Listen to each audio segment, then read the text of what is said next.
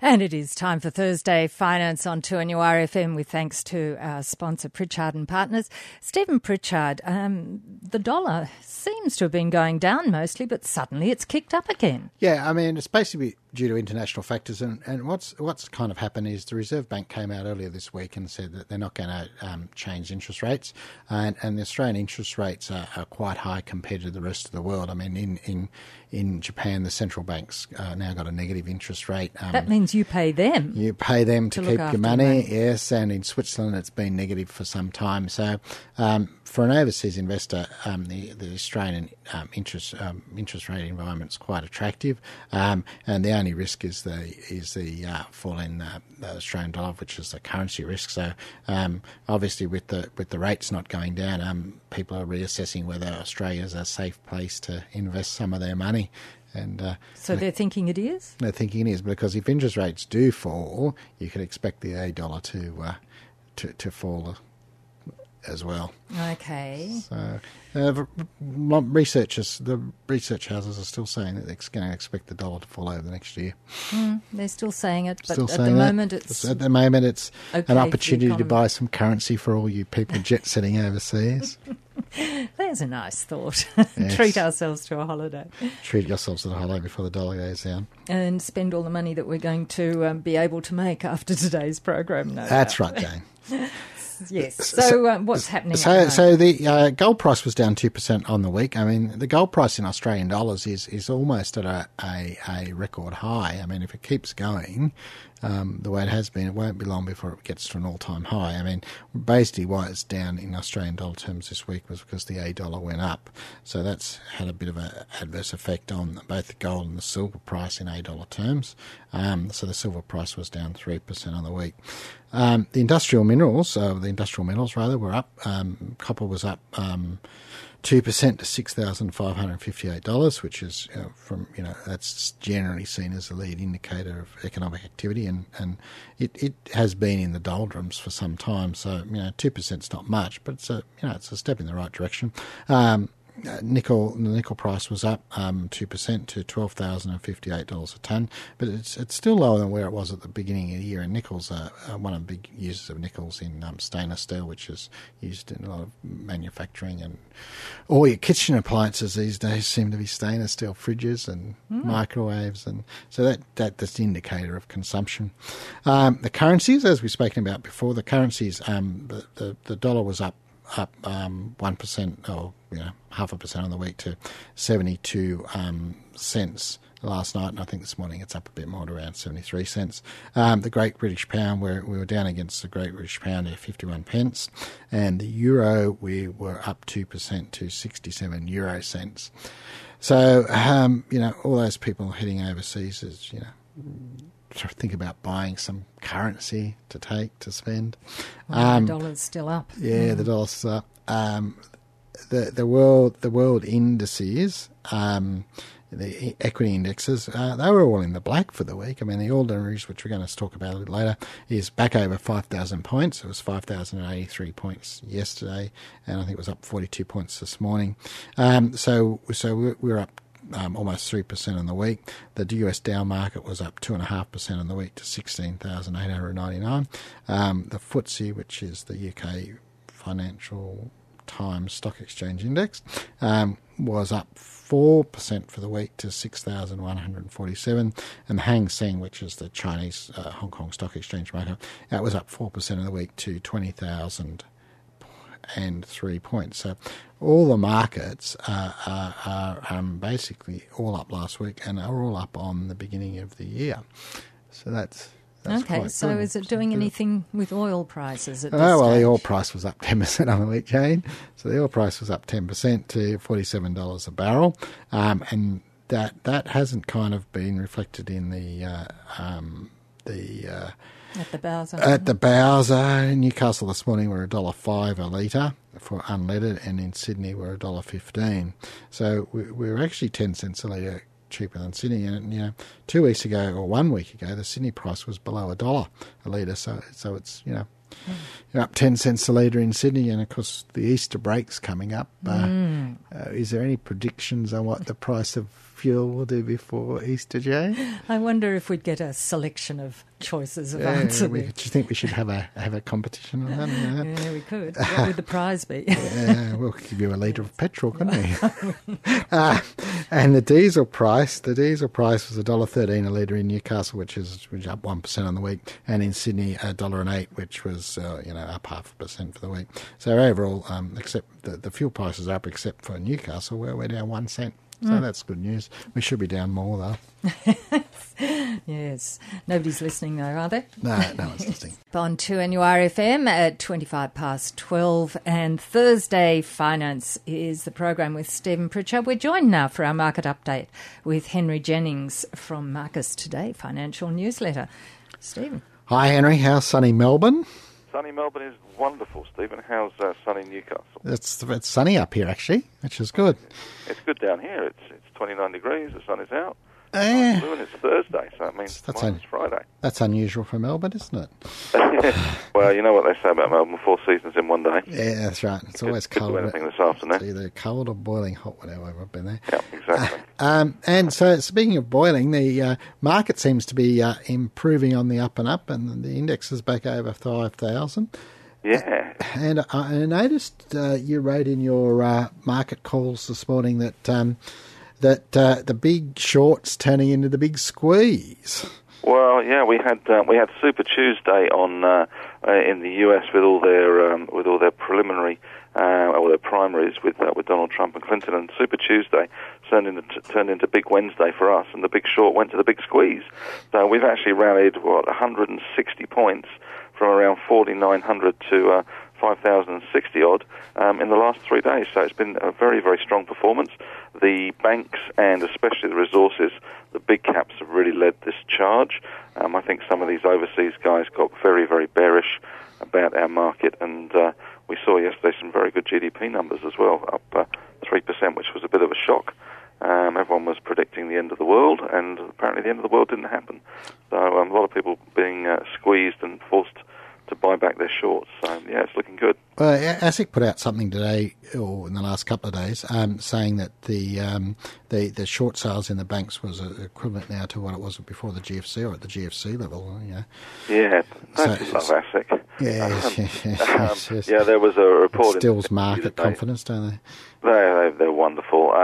So, yeah, there was a report in the Fin Review today suggesting that the current short position in the bank sector was about $8 billion worth of shares, which is around 3% of the market cap of the banks.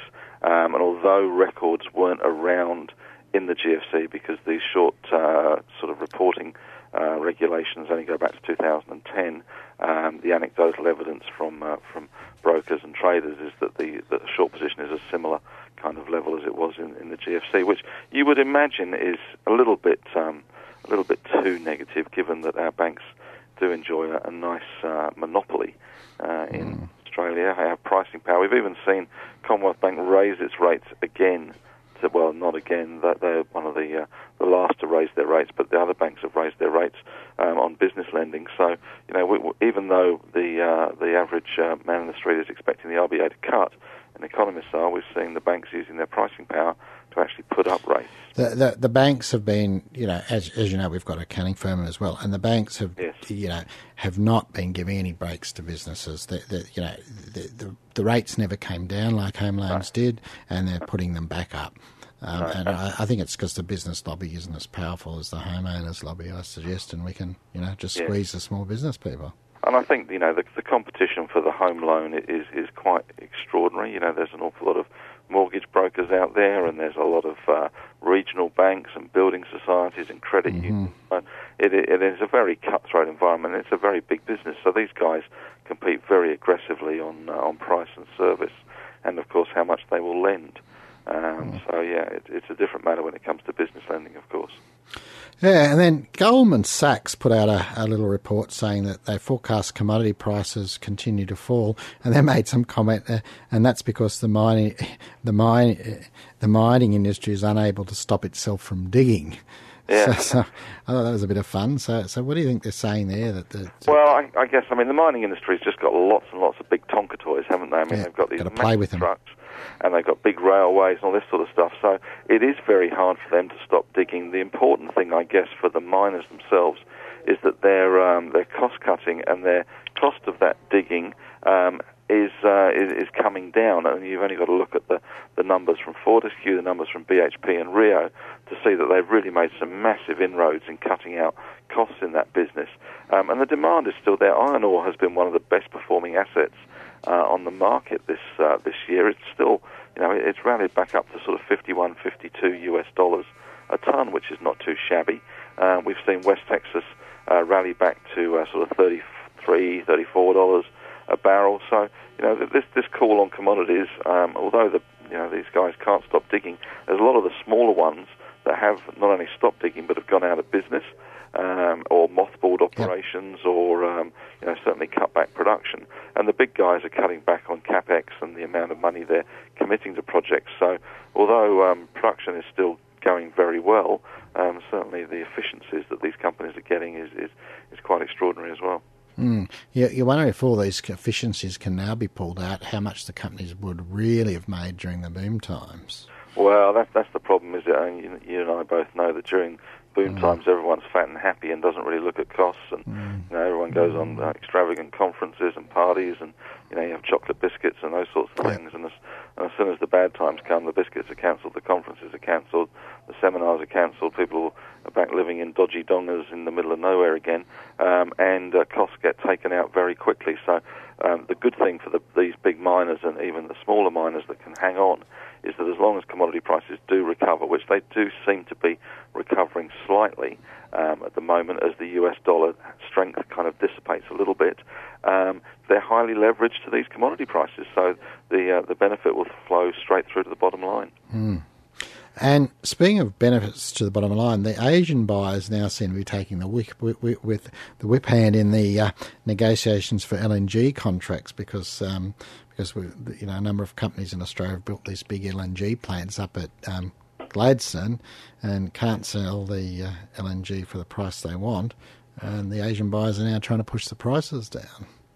Yeah, I think this is a little bit of a concern, I guess. These guys like Santos and Origin, etc., have built these massive LNG plants, and of course they've got willing customers at the other ends, and the prices have been spectacular when they made the decisions to actually build them. But in the meantime, the oil prices collapsed, and they're kind of they've still got good contracts going out to some of these guys. But the fact that the end consumers are starting to get together to actually dictate to the producers the prices is somewhat worrying. I guess it's a bit like OPEC in some respects, just for LNG. So it is a little bit worrying, considering the amount of money that has been poured into this sector. And of course, the government coffers are relying on income in years to come from LNG prices. So any kind of move by the end companies that actually consume to limit price rises and renegotiate contracts, etc., is going to be interesting. Yeah, not good news for shareholders of Santos and Origin, I would have thought. Well, I have to say they're probably used to bad news. Yeah, I think they're used to that. They've numbed by it. They've had plenty of bad news this year, so I think the oil price recovering from 26 to 34 has been some good news for them. So at least at the moment, there's a bit of a window where these share prices, these energy stocks, are moving ahead, and maybe these end consumers won't have the same pricing power as they think they can have when they collude. We might come back in a minute and talk about what's the latest development down at Slater and Gordon. Are we really going to go there, Stephen? Well, just briefly. Thursday Finance and Stephen Pritchard Market Update with Henry Jennings. Stephen's awake now. Thanks, Jane. And so just the one comment I was going to make on Slater and Gordon, it seems to be saying, I saw this week, that the losses this week are greater than the profits the firm's ever made. They're actually, the money they wrote off is 3 times more than the profit they've made since they listed. Oh, well, that's still a huge amount. They've made about $315 million as a listed company, and they wrote off just around $900 million in this acquisition that they did in the UK of Quindel, which looks spectacularly awful at the moment, I have to say, and you would imagine that heads should and would roll at Slater and Gordon, but it appears the board couldn't find anybody else that's good enough to or knows enough to run the company if they got rid of Andrew Grech. Oh, I'm sure you and I, Henry, could only lose $700 million and not 8. You know, I find it beggars belief, doesn't it, that you go and make an acquisition which at the time the company said was company changing. Yeah, well, it was. They've certainly kept to their word in that respect, because they've gone from an $8 company to a 33-cent company, written off nearly $1 billion out of the 1.3 they paid for this business. Plus, they're not doing too well in Australia, so the question of survival does tend to crop up now in the same breath as Slater and Gordon. So it's going to be interesting. It's going to be volatile. It's going to be fun to watch. And I think for shareholders, get in touch with your local lawyer and go for your class action, because it has been pretty disgusting and pretty badly handled, I think, by the company. So one of that other class action lawyer isn't gearing up. Anyhow, I think Maurice Blackburn is very much sharpened its pencil, signed up a whole heap of people that are going to go for the jugular with slaughter and go down, as I call it. Yes, well, they got problems. Isn't an ex-Prime Minister used to work there? Yes, she did. I think there was an awful lot of Labour people that used to work for Slater and Gordon. I think she worked there before they made some spectacular errors. And so the change in there's been some changes in the media laws, and that there's talk that could lead to consolidation, like Fairfax merging with Nine and 10 merging with News, and is that likely to happen, you think?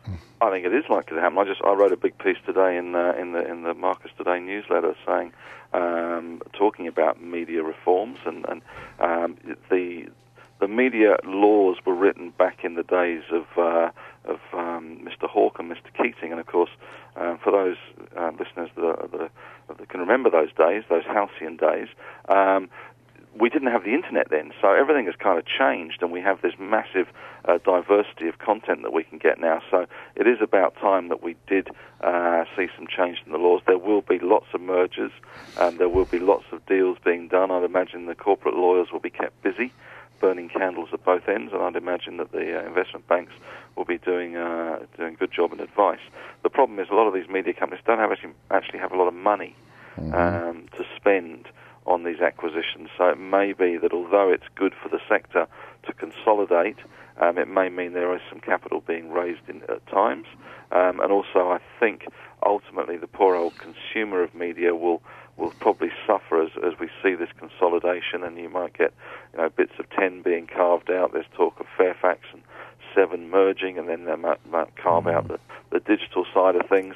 So I think the poor old consumer of media will see diversity contract as the ownership of these assets, because let's face it, the only person that can really afford to buy them is Rupert Charles Foster Kane Murdoch, and he's the guy that will probably be in the box seat to buy up a load of more Australian assets now, given that these changes are coming in. Yeah, and so you mentioned you wrote a piece in Marcus Today, so our listeners can get a 2-week free subscription to that. And if you go to marcustoday.com.au, they can sign up for a free 2-week subscription, and they can read all the wonderful stuff. And they can read you every day instead of just listening to you with me once a week. And one subscriber today said that my end-of-day report was a work of art, and it was the best around. So there you go. There you go. I believe that. I believe that. I don't know about that, but it's I enjoy writing it. That's good.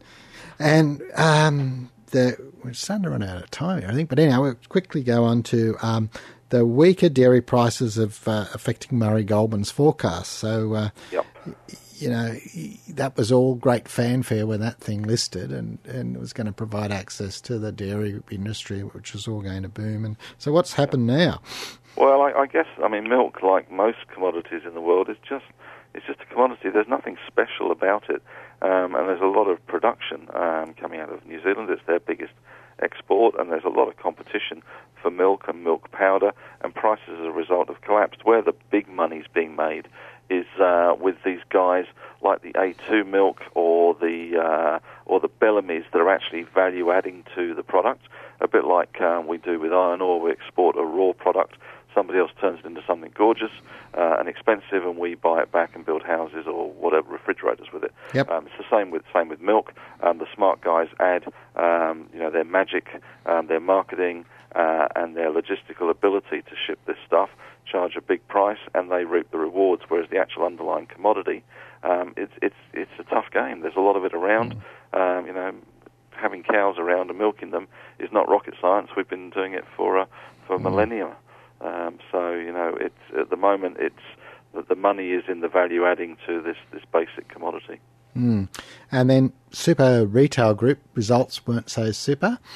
No, they were one of the ones that did suffer a little bit. They had some issues in one of their businesses, and we saw sort of during the reporting season that if you disappoint, you really do get smashed very hard, and we saw it with a number of companies that really did disappoint. And Super Retail went from sort of $10 to $8 very, very quickly. Which is where they kind of started their run back in sort of September 2015, and they've sort of clawed their way back up to $9, and they might claw their way back up again. But retailing's a hard game. That's very difficult. Okay, thanks for that, Henry. Thanks, Stephen. You have a great week, and I'll talk to you Thursday. Bye, Henry. Our market snapshot with Henry Jennings, who is senior commentator with Marcus Today Financial Newsletter. Thursday Finance, and Stephen Pritchard with us. Now, if you've got a question you'd like to put to Stephen, then the number to catch us on is 49216216 to get your question through to Stephen. Something to do, of course, maybe with your personal investment, taxation, or the stock market.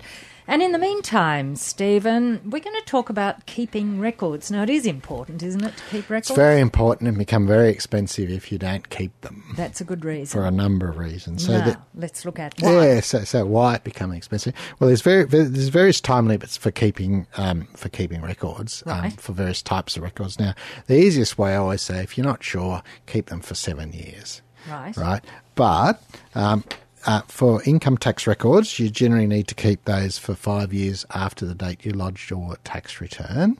Yes. Now, of course, a complication with that is for when you've sold an asset, you need to keep the records for 5 years after you've sold the asset. So it's no good if you buy something and then you throw the contract note away because it's 5 years old. It has to be 5 years after you've sold it. So there's all sorts of complications in respect to this. So the reason for that is, I suppose, you need to know all the figures of buying and selling. That's right. So you need the tax return. Yeah, the tax return's got to be, if you buy the 5 year rule, it's 5 years after you lodge the tax return, and then the sale goes on the tax return. So if you buy some shares this year and another one next year, you don't just throw them away. That's right. And particularly the big issue with shares and managed investment schemes is if you've got a dividend reinvestment plan, and you're reinvesting that every twice a year, and in 10 years' time you've got 20 pieces of paper, and if you've thrown all those away, it's going to cost you the register's going to charge you a significant amount of money to reproduce all those documents. Right. So it's quite easy. You just get a folder, file all your DRP statements or your investment statements, and they need to be kept for 5 years after you sold them. Now, I generally say that, as a rule of thumb, keep everything for 7 years. 7 years is good. Some superannuation, self-managed superannuation trustees should be aware that you need to keep some of the superannuation fund records for actually 10 years. 10 years? 10 years is special legislation for super funds. So they, various resolutions by the trustees and declarations by the members, they all need to be kept, and reports given to members, they all need to be kept for 10 years. So that's if you have a self-managed superannuation fund, yeah. Okay. So, but I think the easiest solution to this, because it's all too hard, I find it all too hard to remember which records you have to keep for which amount of time, and you're bound to get it wrong, is that all the personal records you should keep for 7 years. And the reason the 7 years comes about is if it's a court matter. If someone's going to take legal action against you, they have to actually file the statement of claim within 6 years, within 1 year of the 6 years occurring. Okay. So that's where the 7 years comes from. So I always reckon keep all your records for 7 years, because then, and it's after you sell the assets in respect to the sale of assets. And for superannuation, self-managed superannuation funds, you need to keep them for 10 years, because then you don't have to work out which ones you can keep for 5 and which ones, yeah. And then for company records, you also need to keep those for 7 years. So generally it seems like a good idea just to take the highest number and keep everything for that length of time. Yeah. So everything except super fund keep for 7, a self-managed super fund you need to keep for 10. Now there are quite severe penalties on failure to keep records. I mean, the Income Tax Act provides penalties for failure to keep records. The Companies Act provides failure to keep records, and the superannuation industry superannuation penalties are actually quite severe, and in certain cases can involve putting you in prison for failure to keep records. So it's very important to keep these records, so we don't have any problems down the track. And it's not that difficult. I mean, really, you just need to get a folder and put them in, and just put them in year by year, or however you. Well, I suppose it's a good idea to keep things in some kind of order so you can find them back again. And do you think chronologically is a good way of doing it? It depends what type of records. I mean, if you're buying shares, I'd file them, all the share records together. Under that particular share. Under that particular share, yeah. It's no use filing them with the tax return. So you need to have a bit of sense in what and how you actually, the order you actually keep them. If it's just in relation to the year and you're not going to have a look at those records for any particular reason, just file them in chronological order. If it's records that you're going to need on a continuing basis, or you're going to need further down the track, you should file them in a record type order. So do many people keep a share by a share, say 20, 30 years ago, and just hang on to it all the time? Yeah, we've got those. Yes, yeah. So that happens. In that case, you've got your records filed. Yeah, I've got an estate I pieced together. We've got an estate I pieced together. They bought the shares in 1989 or something. We just pieced that together recently.